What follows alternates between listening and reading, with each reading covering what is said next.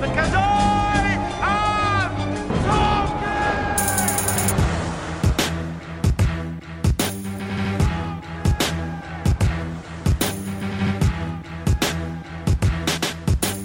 Hello, I'm the Doctor.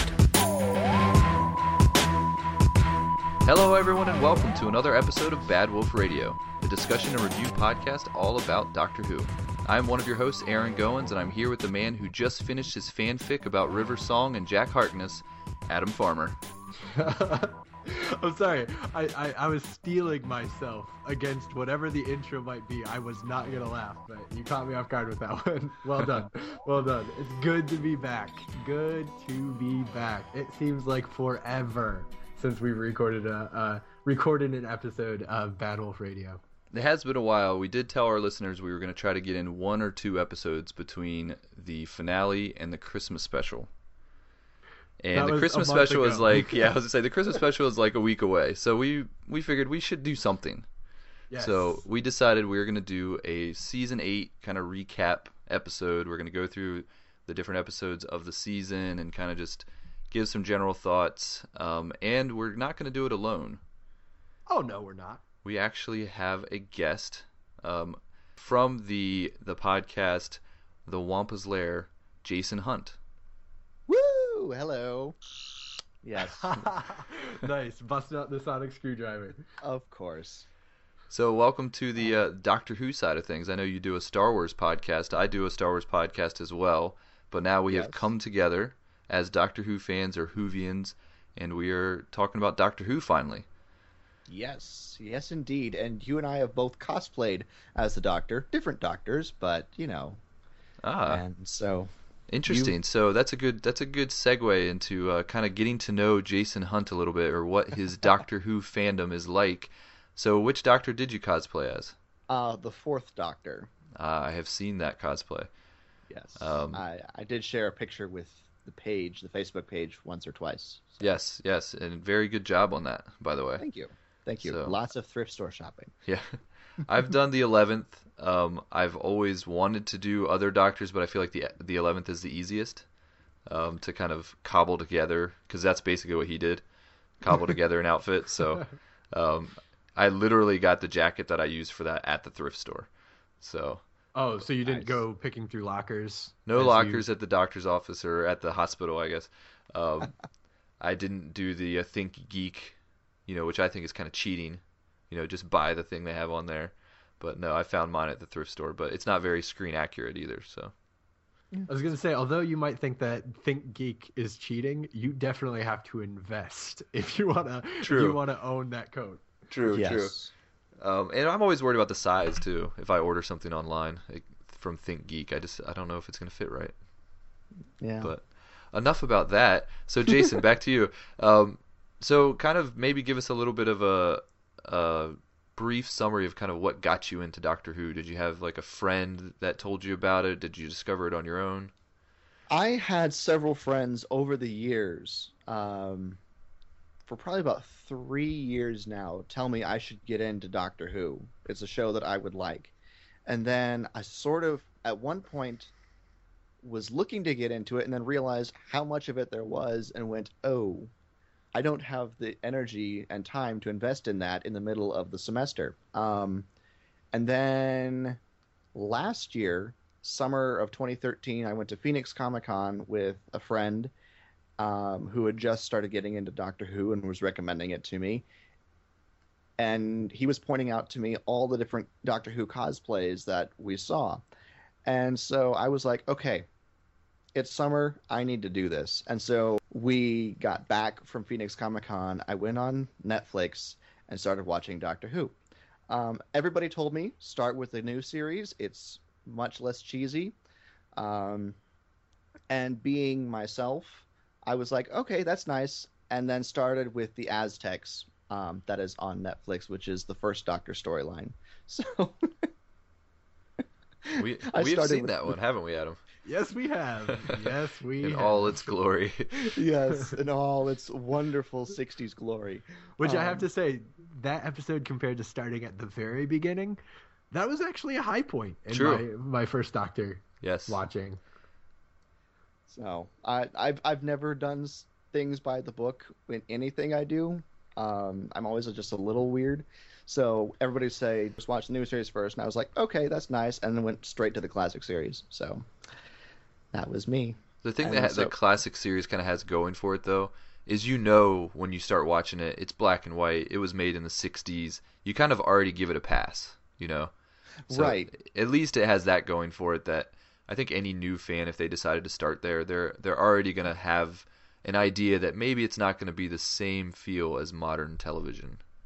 Right. And the funny thing is, as it gets on, there are some storylines that have some really great, acting and some pretty decent special effects for the time, and then there's others that have just an excessive amount of bubble wrap. So, that So is how that how is- much of the classic Doctor stuff did you watch until you did finally jump to? I'm guessing you started with Eccleston with the modern stuff. yes, with I watched everything that was on Netflix first, and then went straight into the modern stuff. And Wow. then after got into the modern stuff, I realized that the public library system around here has a lot of classic Doctor Who DVDs, and so I started to watch those. I think it was interspersed with my watch through of the modern series, but I am now starting on my first official all the way through watch of Doctor Who, starting with Hartnell in '63 and going all the way through modern series. I'm about halfway through the third Doctor, and anything that I can't find on Hulu, Netflix, or at the library, I'm reading it on Wikipedia. So, Wow, yes. that's impressive. I'm speechless right now. Yeah, I'm like, you can't see it right now, but I'm literally bowing a little bit to you. That's dedication right there. When I get into something, I don't do it by halves. That's for sure. So can we assume that you've watched everything modern series wise from Eccleston on to the current stuff with Capaldi? You've seen all that, right? At least once. Okay. Cool. Yes. So with that, we're all on the same page. I think we've all at least accomplished that.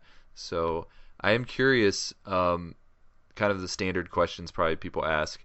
Who is your favorite Doctor? Tom Baker, fourth Doctor by far. And then my second favorite would probably be the seventh Doctor, Sylvester McCoy, just because I love Sylvester McCoy. He's great. Followed probably after that by Tennant. Although Capaldi's running pretty close behind Tennant, gotta say. I'm really liking Capaldi, so Cool. What about companions? Who's your favorite?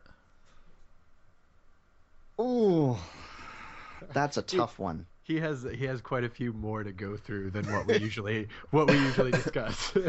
Well, we'll say who's your overall favorite, and if your overall favorite falls in the classic series, then we'll ask you who your modern favorite is.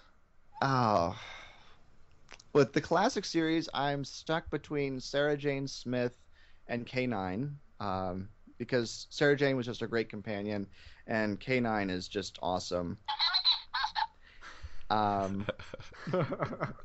But I'm totally geeking out here. Sorry. And then modern series, it would have to be Donna. Donna. Donna Noble's Wow. my favorite. Interesting. I feel like you're not the first person to say that. I can't. Did we have another guest that said Donna as well? Yeah, Was it- Amy? Was it Amy? Amy Geek? It might have been Amy. Yeah, that's interesting. I think she's more popular than I think a lot of people realize. I think as a classic Whovian, which I think I would define myself as, although I'm sort of an overall Whovian. I don't know. Anyways, I'm still figuring that out. I like the fact that Donna is not like gaga over the Doctor, which I think sometimes gets in the way of some of the other companions. They're like, oh my gosh, it's the Doctor, kiss me. And I'm like, stop it. Just go on adventures. Have fun. If I was on Captain that. Jack. Seriously? Oh, Jack. Captain Jack. But How's that yes. fan fiction coming at him? Oh my Getting gosh. really close to finishing it up. You said that at the introduction, and I was just thankful I was not taking a sip of water at the time because I would have done a spit take all over my laptop. So, Well, it's great to have you on. You obviously have a lot of knowledge about Doctor Who, so I'm really excited to kind of hear what you thought about season 8 and Capaldi and each episode. So we'll kind of walk through them. But Okay. Adam, did you have any were there any news items that stuck out? Anything that you wanted to kind of cover before we jump into this, or should we just jump right into our kind of review of the season? I would say let's go ahead and just jump right in. We're getting really close to the Christmas special. There's some fun rumors, spoilers floating around out there. There's been quite a few videos released within the past couple days. That said, let's just go ahead and review. We'll talk Christmas special when that time comes. Well, let's rewind back to the first appearance of Peter Capaldi, which actually would be the Christmas special last year, right? yes. Okay. I was making sure. I was thinking, wait, was it the Christmas Wait. special? Yes. So Matt The Smith, very yes. brief moment. Matt Smith regenerates. We get a brief appearance of Peter Capaldi saying Kidneys. something about his kidneys, and we all had kind of that first reaction to the Doctor, the new Doctor, and we didn't really get a lot to go off of. But I guess Jason, kind of what was your first initial reaction just based on that? Were you kind of like, oh, okay, like this seems like he could be pretty cool, or was there any reservations? Considering how new everything was to me and how fast I had gone through all of the other Doctors previous, realizing, oh wait, I've got like 7 months before we actually get to continue this story.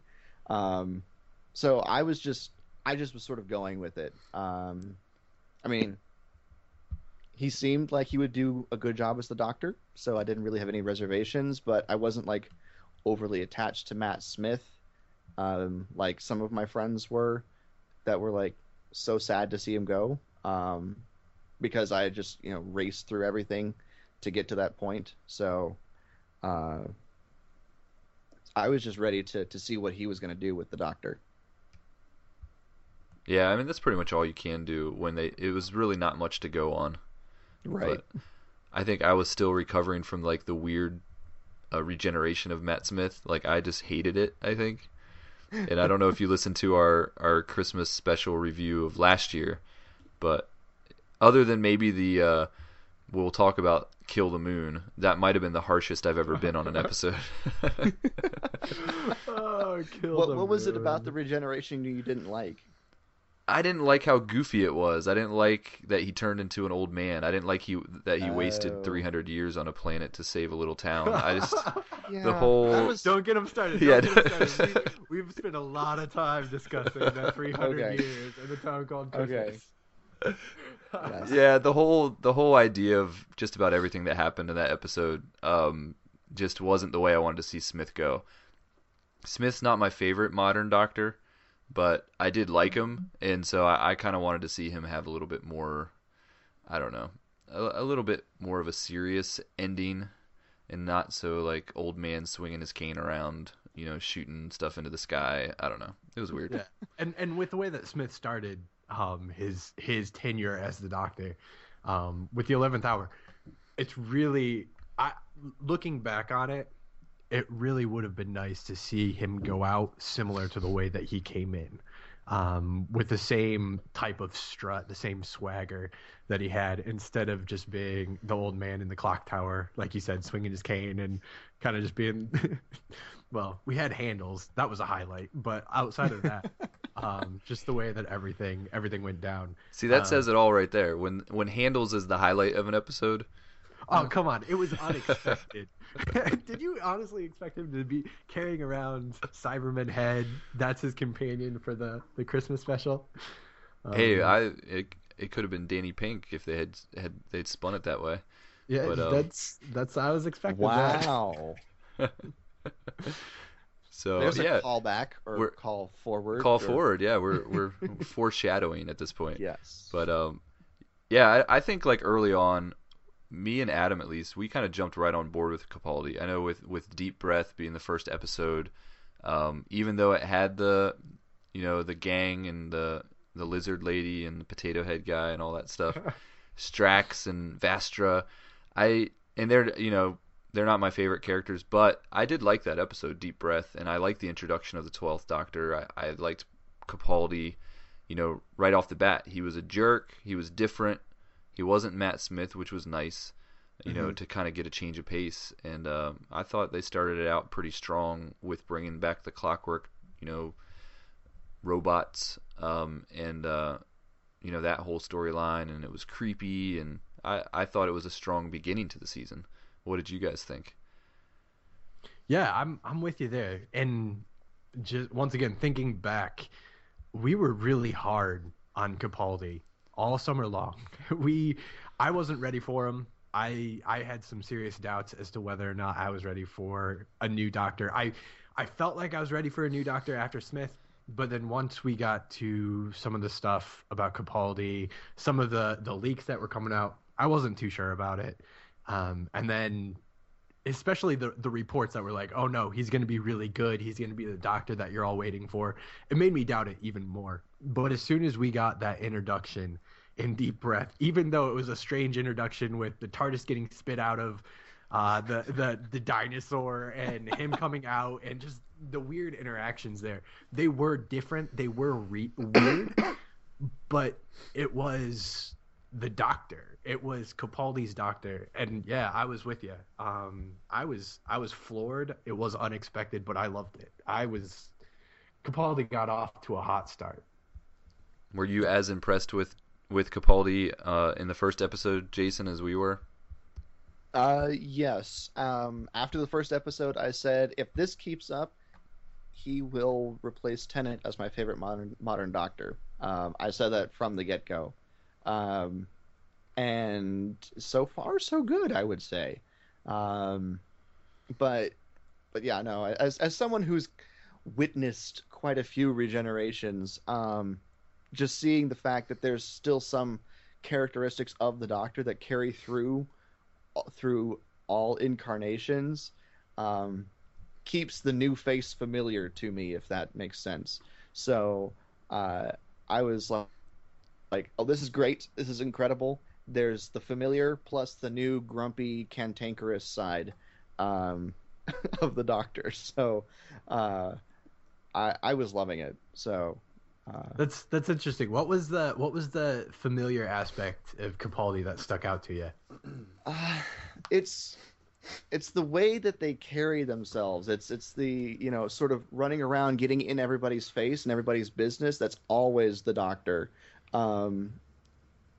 And even though some of the Doctors are more kind and friendly, they're always abrupt. There's always like that abrupt thing with them, where they're so far ahead of you and what they know and what's going on that they forget to explain how things are happening. So that was always familiar. But yeah, the new stuff obviously was the grumpiness and the cantankerousness. Although, First Doctor has his grumpy moments. He turns into more of a grandfatherly figure as it goes on. Did you guys have any kind of standout moments from Deep Breath that, something that stuck out to you that you really liked or really didn't like? I really liked the interaction between Clara and the Doctor in the restaurant. As they're sitting there and they're just kind of going back and forth, and Claire's describing him and he thinks she's describing herself, and just those interactions, and then what it leads up to with being in the basement and just the creepy moment where the Doctor leaves her and she's stuck in there and she has to hold her breath. And I really liked those interactions. I think those interactions, for me, is what anchored the Doctor back to being the Doctor, because watching him, listening to what Jason said, yeah, there were definitely those moments that it's like, okay, he still has some aspects of the Doctor, but he just, to me, was such a dramatic departure from Matt Smith that I had a hard time still thinking of him as the Doctor, even though he was the Doctor and I really enjoyed the Doctor he was portraying. But those interactions really anchored it for me. Yeah, the restaurant scene with him and Clara was really good. Although I think one of my other favorite moments was his scene in the alley with the beggar. Um, that was I like that scene too, as he's trying to figure out who he is now and what's going on again. Um, Those eyebrows. those eyebrows, they're angry eyebrows, attack eyebrows. Um, so, And he kind of yeah. he kind of recognizes his own face in that point, and they give us kind of that little, he's kind of wondering where his face is from and what it means, and Oh. that kind of brings up another thing that I like to bring up from time to time, the fact that Peter Capaldi has played another character in Doctor Who, and Adam's like laughing because he's like, we've already talked about this a million times. No, I just love it that you're just like that. I like to bring up from time to time. It's the time to time that's funny, apparently. Well, we have a new person, so I want to hear his take on this. Like, do you think that there will be any kind of a connection between the Fires of Pompeii episode or the character that he played there, or any reason why he used that face? There could be, but I don't know. Maybe it's just sort of they took the time to recognize that it is a familiar face, and that's all that's going to happen with it. But maybe down the road they might come back to it. But this isn't the first time that that's happened. The sixth Doctor, Colin Baker, actually appeared as a captain of the guard on Gallifrey, and then a year or so later regenerated as the Doctor. So I mean, he came back as the Doctor. So it's not the first time that that's happened in Doctor Who. Has it ever happened with that prominent of a character? I haven't seen the episode where Colin Baker is the captain of the guard, but he Okay. seems to be at least somewhat important to the story. Whether or not it's sort of just a minor character that keeps coming back or not, I'm not sure. But I haven't gotten to that point. But Yeah, I'm kind of thinking that you might be right. It might just be, he mentions that the face is familiar, and that's pretty much all we're going to get. But there's a little part of me that kind of hopes they tie it back in a little bit more of a detailed way. I think it'd be kind of cool to kind of, tie that in some way, but we'll see. But for me, this episode, the standout moment was at the end when they kind of leave it up in the air on if the Doctor pushed that clockwork robot out the door to his death, or if the robot jumped on his own. I thought that was a nice, touch to kind of leave that open-ended and not really tell us if the Doctor is really that bad or that mean. we still don't really know. We don't know what really happened there, and we still don't know why a robot would go to heaven. But Right. You know. But it totally set us up for all those questions that follow in later episodes, as far as the whole questioning, am I a good man? Is he really what the Doctor should be? Deep down inside, is he nothing more than a Dalek? That really helps set that up. And as far as did the robot go to heaven, we find out it's not really heaven. True. So I guess they just uploaded his consciousness to the Matrix, which was heaven, right? Wow. Yeah, if he was conscious. I Something guess like that's that. the real question. Yeah, that one I still kind of was like, huh. They never really explained why or how, I guess, like a robot could end up going to the same place as all the humans go, or their consciousness go when they die. But I guess he was in touch with his humanity Poor enough. Clockwork Robot was then inside a Cyberman. I guess he really did get an upgrade. Yeah. Touche. So on to the second episode, Into the Dalek. We get the kind of a different type of return of the Dalek, and Capaldi's first interaction with the Daleks. And we get the shrinking Doctor as well. He gets to go inside of the Dalek, which is something I don't think he's ever done before either. No, he ventured where he had never gone before. Was the innards of a Dalek what you expected? I know there were some surprises for me. I was surprised, kind of the going in through the eye stalk, and it ended up being like they're going through this like weird like bluish Willy goo. Wonka. Yeah, like kind of this trippy experience as they're going through there. I always just thought it was a piece of glass. So that was kind of different. And then some of the ways that the inside of the Dalek worked, not quite what I was expecting. Yeah, no, it was. I mean, I don't know what I would have expected, because I've never really wondered how the innards of a Dalek work. So I don't know. It was interesting. Yeah, I thinking back to the Eccleston episode that people parallel this one with so often, where he first meets the Dalek for his incarnation of the Doctor, and towards the end it like cracks open and you see the Dalek inside of it, and it seems to be different than what the insides that we experienced. I don't know. I guess I just always like envisioned it as being a mechanical shell that has like this life support pod in it, but if you were to strip away all the armor on the sides, you would basically see just cogs and wheels and gears and then the wheels at the bottom. Yeah, it was different. It was different than what I expected for sure. Well, I guess, like, was there anything in this one? I guess this was kind of the first time, well, it wasn't the first time we saw Missy, but did Missy make another appearance in this one? I can't remember. Yes. Okay. She did. I think we see Courtney again, everybody's favorite companion. And Danny Pink is in this episode, right? So some of these recurring characters all show up here.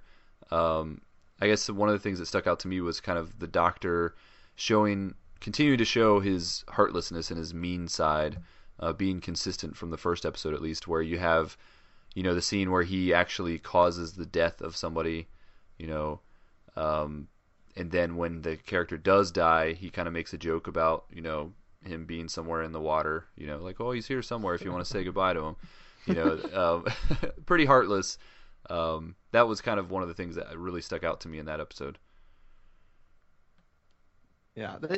The one thing about that episode that really sort of stuck out to me was that while the Doctor is meeting one of the big Doctor Who baddies that everybody has to run into, it didn't really feel like it was that big of a deal. It was just another encounter. I don't know. It didn't seem like it had the high stakes that a lot of the Dalek episodes generally seem to have. So, I don't know. That was just one of the things that... Yeah, are the Daleks still a big deal in Doctor Who, do you think? Or do you think people are starting to get tired of them? I don't know. Because I think a lot of times I talk to people that try to watch the series or have watched it and didn't really stick with it. And one of the things they always point out to me is the Daleks as something that just was so bizarre to them, and just they didn't see it as a threatening type of character. And I think, if you're looking at it from a fresh perspective and not taking into account that it's a classic villain and they tried to keep the look, to somebody that's just coming to the show, it's like a trash can with a plunger. And I can see, and I think even for me, when I was a new Whovian or a new to Who, I was a little like, these are the main baddies. Like this is the Darth Vader of this series. Like I'm not that impressed. And I think that's continued to be something for me. Like whenever I see the Daleks, it's just like, it's not like a big event for me. But I think that's from the perspective probably of someone who started out with the modern series, and not somebody who started kind of more in the classic era. Yeah, I mean, I don't know. I like them because they're a classic villain, not because I think they're particularly intimidating. So that's my standpoint on the Daleks. Sometimes they make me laugh more than anything, which is a weird thing to say about a Dalek. Yeah, I think that's a great point. They have become more of a novelty. I mean, you look at the villains of modern Who, and the one that sticks out to everybody, the one that everybody always references as being like the epitome of the scary Doctor Who villain would be the Weeping Angels. I think in a way they've taken that role from the Daleks, and the Daleks are still nice to have around, but they're they're like listening to your grandfather's stories. They're not all that scary anymore because you've kind of seen more than what your grandfather can tell you. But they still have that novelty. It's still fun to see him show up every now and then. I think I kind of put the Cybermen in that same category. You know, it's nice to see the Daleks and the Cybermen show up because they're familiar, and you know it's just a part of Doctor Who. But it's good to see them, you know, create new villains as well. You know, we have the Weeping Angels and the Silence, and you know, in this series even we kind of had what was the name of that? The Boneless? The Boneless, yeah. From Flatline. Yeah. So, you know, that's kind of a new idea, and I don't know if that'll become a recurring thing. I have a feeling we might see those come back. So coming up with these new, maybe a little bit more modern, a little bit more scary villains to kind of go along with the classic ones that tend to pop up from time to time. It's a nice mixture. Yeah, I'm afraid that we haven't gotten anything on par with the Weeping Angels yet. They had. Do you remember the Whispermen that they threw in there for like? Was that 1 or 2 episodes? Was that the guys with the top hats? Yeah, that had the really freaky faces because there wasn't a face there. But then like they appeared and then they disappeared, and we haven't seen them again. But that's another villain that I'm wondering if it's gonna be on par with the Boneless, where it has some serious potential, but then it just kind of fades away and no one ever thinks about it again. Yeah. Anyways, back to Series 8. Yeah, right. So into the Dalek, and that leads us to the Robot of Sherwood, which I know. Would you say that this is maybe not your favorite episode, but is this like the second maybe favorite episode for Series 8, Aaron, or has that changed? I think this is the most standout for me, and probably the one I enjoyed the most. So I think I'd say this is actually my favorite episode. And I know that's not a common, you know, based on rankings that I've seen online, that's not a common thing. But for me, I actually really liked it. I've always liked the character of Robin Hood in any type of story that he's in. So just to see the Doctor meet, you know, Robin Hood and just that whole interaction, and I thought the actor who played Robin did a great job. So yeah, that's probably my favorite episode of the season. Jason, what were your thoughts? Aaron and I talked quite a bit as far as Robin Hood. Was he real? Could the Doctor meet a fictional character? What were your thoughts when you got to the Robots of Sherwood episode? Oh, it's still one of my favorite episodes of the season. I absolutely love this episode. It is the most fun episode of the season, which is nice to have a fun episode for the Doctor every once in a while, just to see him get out of, you know, either get out or in his comfort zone, depending on the Doctor. In this case, it was out of his comfort zone. And I think the thing that sealed it for me was the sword/spoon fight on the bridge, which I absolutely loved, seeing the Doctor fight Robin Hood with a spoon. It was the funniest thing. And that could have been a slight reference back to the Seventh Doctor, because Sylvester McCoy does play the spoons, musically. And he did that in at least one Doctor Who episode. So I don't know if that's a deliberate callback or if it's something I just read into it, but I made that connection. Nice. How strange was that though when he pulled the spoon out of his pocket? He was eating something with the spoon earlier, so I guess he just kind of tossed it in there. But if that was the 11th Doctor, would we have seen that spoon sword fight any differently? And was it just because Capaldi fit his character, or was it just, I don't know? Would that have been odd any other place? I think for a couple of the Doctors it would have been odd, but some of them, especially, I'm gonna totally geek out on Classic Who here for a second, especially for the second Doctor or the fourth Doctor or the seventh Doctor, just pulling a bunch of random crap out of their pockets is just something that they do. They always have a collection of weird things in their pocket, and you're wondering, why do you have a sandwich in your pocket, or a yo-yo, or random bits of electrical equipment that don't actually fit together. The Doctor seems to always be pulling something random out of his pocket. So having a spoon in your pocket to sword fight with didn't faze me at all. So Yeah, I definitely think that fit Capaldi. It worked. I don't think I could have seen Smith do that same scene. It would have just seemed odd. yeah. But I could have seen Tennant do it. Tennant kind of had a similar, he had like a bit of a sword fight in Christmas Invasion, I think. Yep. So yeah, so I could definitely see Tennant doing it, but Smith, it would have been a little out of character. I agree.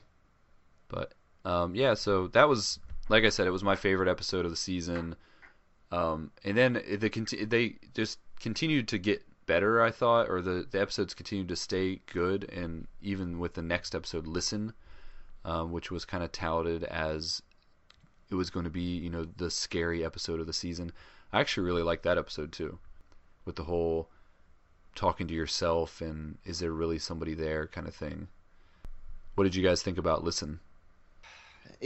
It's a good episode, but for some reason, it's not one that immediately jumps to my mind when I'm thinking of Series 8 episodes, my favorite ones. I really like the fact that they used a line from the first Doctor, which I think you guys talked about, where the Doctor says, or Clara tells the Doctor, "Fear makes companions of us all." And about that same time, I was going back and starting my rewatch of the classic series, and I hit the first episode with the first Doctor, and he tells that to Ian or Barbara, and I was like, there it is. So I was happy about that. But I mean, I liked it, but for some reason it's not one that is memorable to me for some reason, which I don't know why. I loved the episode. The only thing is that I wanted more. I was slightly disappointed at the end of it that we didn't have some sort of resolution, but I thought that the way that they played off of the unknown, the uncertainty, it worked really, really well. I'm still convinced that there was something under that sheet. It wasn't just another boy from the children's home. That there really was something outside of Pink's spacecraft. Yeah, I really like this episode. It's hard though, because working through where I'd put this in my ranking of favorite episodes, you kind of get in the middle and it all gets kind of fuzzy. Like, in my mind I have which one like really stuck out to me, and then I have those that really just tanked. This one's somewhere in the middle though. I can't really place where I want to put it. And we got an appearance of the young first Doctor, which was interesting. Yes. That was kind of unexpected, having Clara actually interact with the first Doctor. I like that. Nice touch. But yeah, good episode. I'm with you, Adam. This was one that I really liked, and although I disagree with you that there wasn't resolution, I think they resolved it, and that the Doctor was just kind of playing. He was the one that was imagining things, and there wasn't really anything spooky going on at all. But yeah, I think it just depends on your interpretation of it. What did you think, Jason? I guess, as far as, I don't know how well you remember the episode, but did you feel like there was resolution to what was going on? I felt like there was resolution, but I also felt like, and while I enjoyed the story, I felt like at the end of the day it was a story that didn't need to happen. Because, they go on all this adventure and stuff, and then it's just the Doctor's mind playing tricks on him. He's imagining things, and that's it. They didn't need an entire adventure to tell that story. So maybe that's why it's not like so memorable to me. Don't get me wrong, I like the episode. I'm not crapping on the episode at all, but it's one that at the end of the day nothing was gained. Well, you're only allowed to crap on one episode per season. That's the rules and we're here. getting up to a really, really good one. So you might want to save your card here. No. But I mean, I think and we probably need to speed it up a little bit just because we're running out of time. But I feel like for me personally, once we hit episode 5, Time Heist, and moving on to the Caretaker and Kill the Moon was where where I finally started to be like, oh, because I felt like the first 4 episodes were really, in my opinion, really great, and I was really excited about, like, man, they're gonna just, every single episode is just gonna knock it out of the park, and I'm just gonna love Peter Capaldi, and he's gonna be my favorite Doctor. And then Time Heist, and I was like, that was okay. And then Caretaker, and I was like, oh, yeah, I didn't really like that. And then Kill the Moon, and I pretty much hated it. And then I was starting to get worried that that the rest of the season was gonna suck, you know. So I don't know, like, was there any point in the season that you guys felt like the show kind of reached its peak and started to kind of come back to earth, or, you know, did you not have that same kind of harsh reaction to the middle of this series? I really liked Time Heist. Time Heist was one that I felt was still a good episode, a really good episode. Caretaker, Kill the Moon. Basically, my whole reaction to that episode is the moon is a giant egg. Weird. That's basically my reaction to the episode. That's I don't have anything. And that's coming from somebody that's seen a lot of the classic series. Yeah, I mean, if that can weird you out. I mean, I agree with you. I thought, wow, I just like the fact that there was just this giant creature living inside the moon, and just there was a lot about the episode I didn't like. If you want to go back and listen, you can hear it. And then the giant creature that just hatched laid another egg that was the same size as the egg it just hatched out of. That didn't make sense. And I don't know. Yeah. So okay, so we're on the same page there. You didn't like that episode either. I didn't particularly like Kill the Moon. No. What would you say was your least favorite episode of the season? We can all give ours. I know mine is definitely Kill the Moon. Jason, what was yours? It'll be Kill the Moon. Just the whole premise of that is just a weird one, and the premise for that one got in the way of my enjoying the character moments, and you know the weird, and you know the little goofy things that happen between the characters and stuff. At the end of the day, the premise there just threw me off so much. What about you, Adam? What was your least favorite?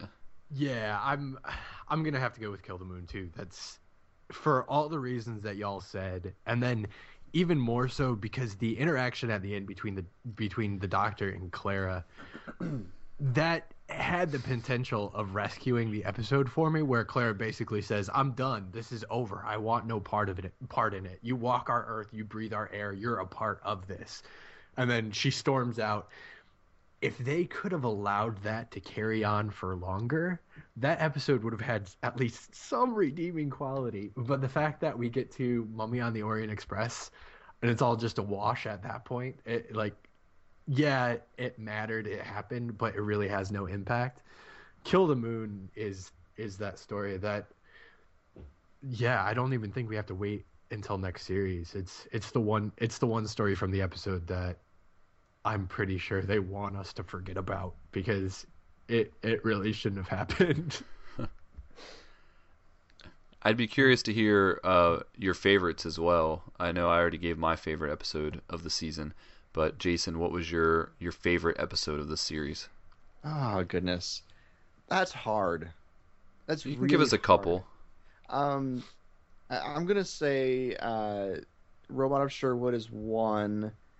Then I really like Mummy on the Orient Express because, you know, it's the Doctor Who on a train in space, and I've read I've read the Orient Express several times, so that was just a fun episode for me. Flatline was really good, and then the finale was just interesting. So. A lot happened in the finale. The two-part finale. For sure. There's a lot that happened in the finale. What about you, Adam? What was your favorite episode? Yeah, I'm going to go with the very first introduction. The Deep Breath episode, I think, just got us off to such a great start. A great introduction to the Doctor, a great introduction to kind of the direction they were taking him with this character, the uncertainty of who he was. Like you mentioned, did he push the clockwork robot at the end of the episode? This new Doctor, I would say that is my favorite episode. A very, very close second, maybe 1A and 1B would be Mummy on the Orient Express. Just the story was intriguing. I liked what they did with it. I liked kind of how the Doctor moved forward, and then even at the end was like, okay, I'm gonna be willing to lie to Clara, pretend like I'm gonna sacrifice this girl, and then be willing to step in at the end. And figure it out. Yeah, the resolution of that episode wasn't too strong. It was some Egyptian soldier with some crazy technology that he just had to surrender to, and it was all okay. Another one of those weird Doctor Who resolutions. But I really enjoyed that episode. Plus, it pulled us out of that like crazy doldrum of those 2 episodes of Caretaker and Kill the Moon. So it revitalized my hope. So Deep Breath got me excited for the season, and then Mummy on the Orient Express got me re-excited for the rest of the season, because after Kill the Moon, I was worried that we were just gonna be racing downhill from there. Yeah, I was kind of with you. I was a little nervous about where the season was heading, and Mummy on the Orient Express did kind of get me back on board. And Flatline wasn't great for me, but it was okay. But then, the rest of the season I enjoyed. In the Forest of the Night, and then the finale, the 2-part finale, I thought were all strong episodes. Jason, did you have any kind of toward the end of the season? Did you feel like you were pretty happy with how everything went toward the end of the season? For the most part, yes. I thought that the reveal that Missy was the Master was a little on the nose. I totally saw that coming. And it was something that I thought, I was kind of hoping it wasn't going to be, because I wanted to see something else. But it didn't surprise me that it was the Master. So, it was still worked for me. It was still really good. And then the scene with the Brigadier Cybermen at the end was that made my heart melt a little bit, because I love Brigadier Alistair Gordon Lethbridge Stewart. One of my other favorite classic companions. Were you okay with his appearance as a Cyberman? Did you think that was worthy of them bringing that character back, to just have him show up as a Cyberman? I thought it was a little odd. It was a little odd, but the fact that he basically did it to the fact that he's the one that shot the Master instead of the Doctor sort of rescued that idea for me, because the Brigadier generally makes the hard, difficult moral decisions for the Doctor, so the Doctor doesn't have to. That happens several times in the classic series. He saves the Doctor from having to, wound his soul, so to speak, by making a horrible, horrible choice. And since he's the military man, he will make the difficult choice for the Doctor, so the Doctor doesn't have to do it. So that part of it sort of saved the idea. Seeing him as a Cyberman is probably the only way you could have gotten him to return, because the actor has passed now. So, sort of our final farewell to the Brigadier. Right. We can't. I'm sorry. We can't shut down the episode without just a little bit more discussion on Missy. Because I was planning on discussing Danny Pink. We got to talk about Clara, so we can take the next 10 minutes or whatever to kind of discuss some of these recurring characters that have happened throughout. But yeah, we can start with Missy if you want. What did you have to say about that? Oh no, I just had to say that it was like Jason said, you could definitely see it coming down the pike from the very first appearance of Missy. I remember looking at a forum and someone saying, Missy, that's interesting. It's going to be the Master, because Missy is just going to be the Mistress, and Mistress is just the Master. So that was low-hanging fruit. So easy to pick up on. Mm-hmm. And it was kind of disappointing when, it was revealed. But then how Michelle Gomez played the Master freaked me out. I got to say, I was surprised at just how dark and the extent that Moffat went to let us know that, okay, this is the Master. She's off her rocker. She's nuts. She's dark and Bananas. yeah, exactly. And killing Oswald, it was. I mean, come on. That was a surprise to me at the end of the season. It wasn't a surprise at who she was, but it was a surprise at how well she played her. I will agree with that. I was hoping that she was going to be the Ronnie. That was, I'm sure, another, theory that was out there.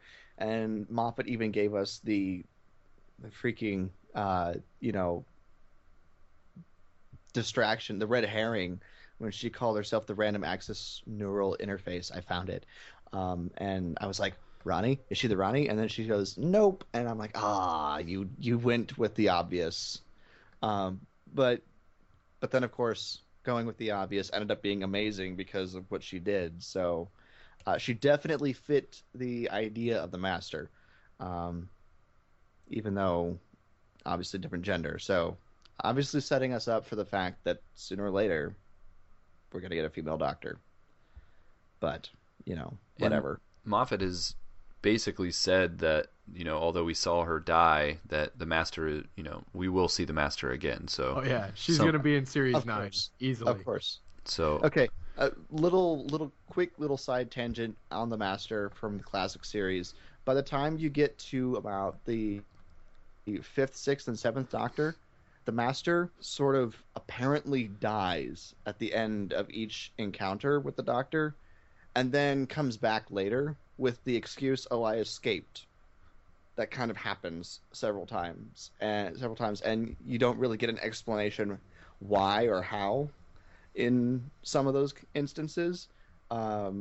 So as soon as that happened, and the Brigadier killed Missy, I was like, so how are they going to bring her back, or are they just going to bring her back without explaining it? That was my initial response to that situation. Yeah, and in one of the Doctor Who extras after the episode, well, after the last episode, Moffat basically brought up that exact same point where, like, in the 80s, the Master would die at the end of every episode, and as he was watching it as a fan of Doctor Who, when he would show back up, the only explanation would be, "I escaped," and he's like, I didn't question that at all. It was just awesome that the Master was back, and yeah, we are definitely going to be seeing Missy again, and I don't know, probably the exact same explanation. She escaped somehow, and she's back, which I'm cool with that. She's bananas. It's all good. So we would be remiss if we did not mention Danny Pink. May he rest in peace. We need to have, like, at the end of this episode, a moment of silence followed by all sorts of audio clips of Danny Pink from throughout the series. If I felt like taking the time to make that happen, I would, but I'm not going to do that. But yeah, we talk about Danny a lot this season, in our reviews. We talked about his relationship with Clara, His amazing jumping abilities. Yeah, how maybe he was a bit of a disappointment to us. I know for me personally, I kind of had high expectations for this character when they first announced him, and he never really became what I thought he was going to be. He went out nobly, but it just wasn't quite what I was hoping for from that character. He seemed a bit weak. He got walked all over in his relationship, and then ended up giving his life, to save a child, which is good. But overall, I was a little disappointed with this character. How did you guys feel about Danny Pink as a character in season 8? Oh man, I was just waiting for him to start going on the TARDIS and going on adventures with them. We all were. They told us he was going to be a companion. That's the way when they first introduced him, they're like, a new companion, and he never really traveled on the TARDIS. And I feel like that was a little bit of a misdirect or a false advertisement. That we got pretty much Clara as the main companion the entire season, and Danny was just basically her boyfriend that was sitting at home the whole time. It was really kind of pathetic by the end of it. I was like, come on. The first couple episodes we saw him, he was like such a great introduction to the character, and there were so many great things that great ways that could have gone, and then it just didn't. It didn't let go. It just sort of sat there, and I was so disappointed because I really wanted him to do stuff. I really wanted him to get involved other than just relationship drama. And I was like, why do we have to have. Okay, so she's and the doctor, they're not in a relationship, but why do we have to give her another relationship just so we can have relationship drama? You know, it was such a disappointment by the end of it. Yeah, he at the end of it, perspective, looking back, his character was, for lack of a better way of putting it, unfulfilling. Was it the expectations that I had for him going into it, that he was going to be another companion, maybe similar to what we had with Rory or Mickey, but hoping that he was going to be another level, and then never having him take that step, but then always having him play that role of, yeah, you just felt bad for the guy. Like, the good guys finished last. That whole scenario, I was bummed. I'm still disappointed, and I'm kind of wondering, just from a few things here and there, if Samuel Anderson was even surprised at the role that he ended up playing at the end of it, and whether if he was expecting to have a little bit more. But yeah, it was a bummer, just kind of throughout, kind of what Jason said, always expecting and never really seeing him take that step. What about Clara for you guys? Are you kind of hoping that I know we're going to get her in the Christmas special. She's on the poster. Even though they keep making us think that her and the Doctor are parting ways, she keeps coming back. Are you kind of ready for a different companion? Are you hoping to see her another season of her? I like Clara, but this Doctor needs a companion to call his own. I mean, and this happens with every Doctor. In order to help soften the blow of a new Doctor, they carry a companion over for the next season or so, and then they switch them out. This happens all the time. As someone who's watched a lot of the Doctor Who regenerations and companions over the years, it happens pretty much every Doctor.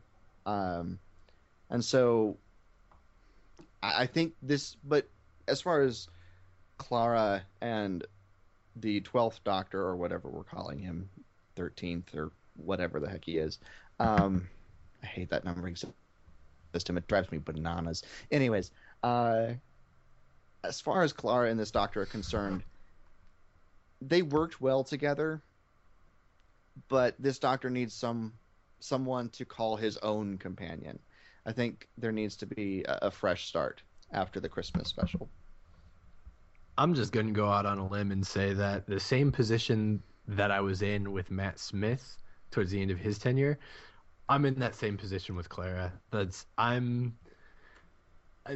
story's done. It's over with. The Impossible Girl, she's kind of run her course. I feel like we've seen her in every possible situation, and I'm kind of ready to see Capaldi strike out on his own and find something new, find someone new, or get a different type of companion in there, or no companion at all. Just watch the Doctor do crazy things by himself.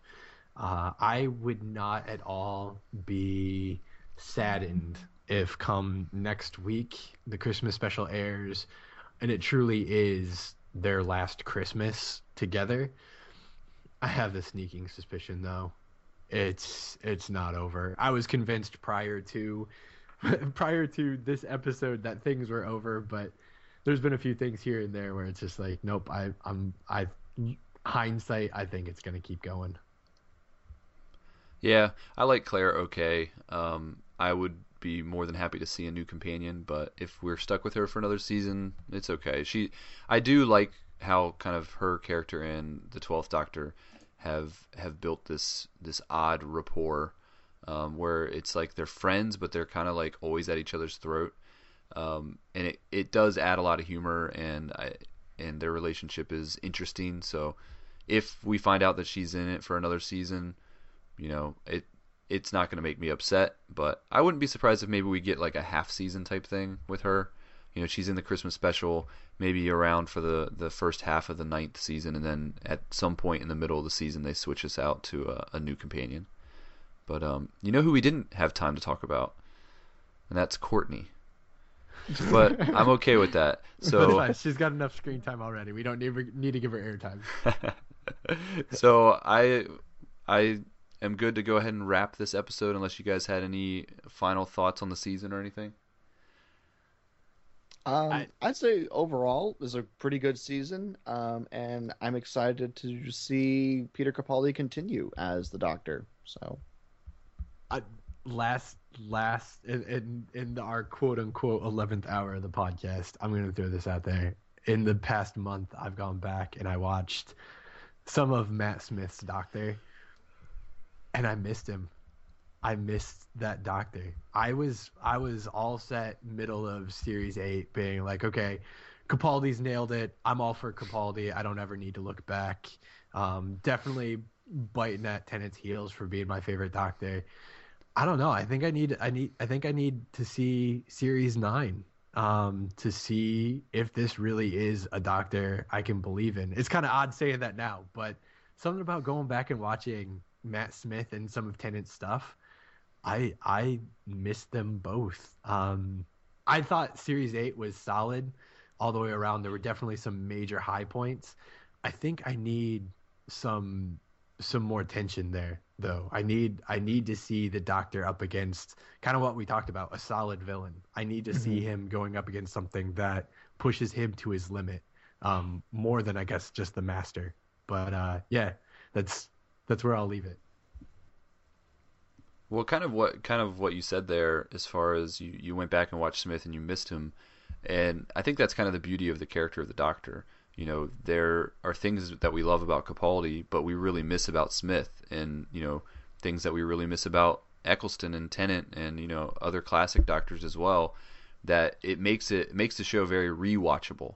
At any time we can go back and watch, a few Smith episodes or a few Tennant episodes, and I know we kind of rank the Doctors sometimes and say who's our favorite, who's not, but really all of at least for me, the modern Doctors have qualities about them that I really enjoy watching. There's never a time that I'm like, watching Eccleston or Smith or Tennant and thinking, oh, I don't like this Doctor. I really enjoy every single one of them.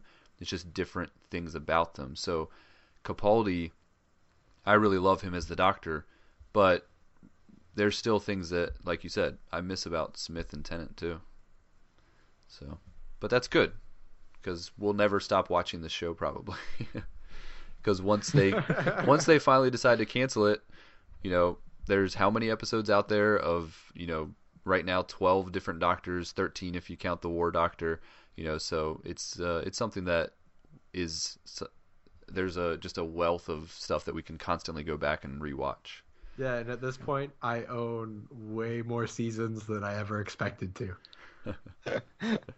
Oh, yes. Well, let's go ahead and wrap this episode up. We have the Christmas special coming up.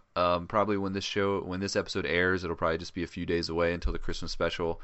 So we have that to look forward to. We'll do definitely do a review of that soon after. It was awesome having you on, Jason. Yeah, Jason, thanks. You brought a lot of great knowledge and helped add to the conversation. We've been wanting to have you on for a while. This isn't our first attempt, but I'm happy to finally get you on. Yes, I figured I bugged you guys long enough that finally I was able to get on. No, but yeah, thank you so much for having me on. It was a lot of fun talking Doctor Who. So well, tell us maybe just a little bit about your podcast that you do and where people can find it. Yes, I am one of the hosts of the Wampus Lair podcast with my good buddy Carl. We are very much a conversation-based podcast where we just sort of pick a topic and we talk about it every episode. We're not following any specific rules or guidelines to the episodes, just sort of a fanboy conversation format. And you can find that on Facebook.com/Wampus Lair Podcast. Twitter is @Wampus Lair. And our home base on the internet The same with your Star Wars podcast, Aaron, is StarWarsReport.com. All right. Well, again, thanks for coming on. And to our listeners, thank you for listening to this episode. As usual, you can leave us a review on iTunes. Head on over there. If you like our show, you haven't left us a review yet, head on over to iTunes, leave us a nice 5-star review. And then you can follow us on Twitter at Bad Wolf Podcast. We're on Facebook. Search for Bad Wolf Radio. We're the one with the black and white logo. And you can send us an email at any time. Let us know what you think about the show. Give us any feedback or just your opinion on whatever episodes that we're reviewing. Or if you tell us if you like Jason. We might have him back if you did. So that's badwolfpodcast@gmail.com. And until next time. Later days.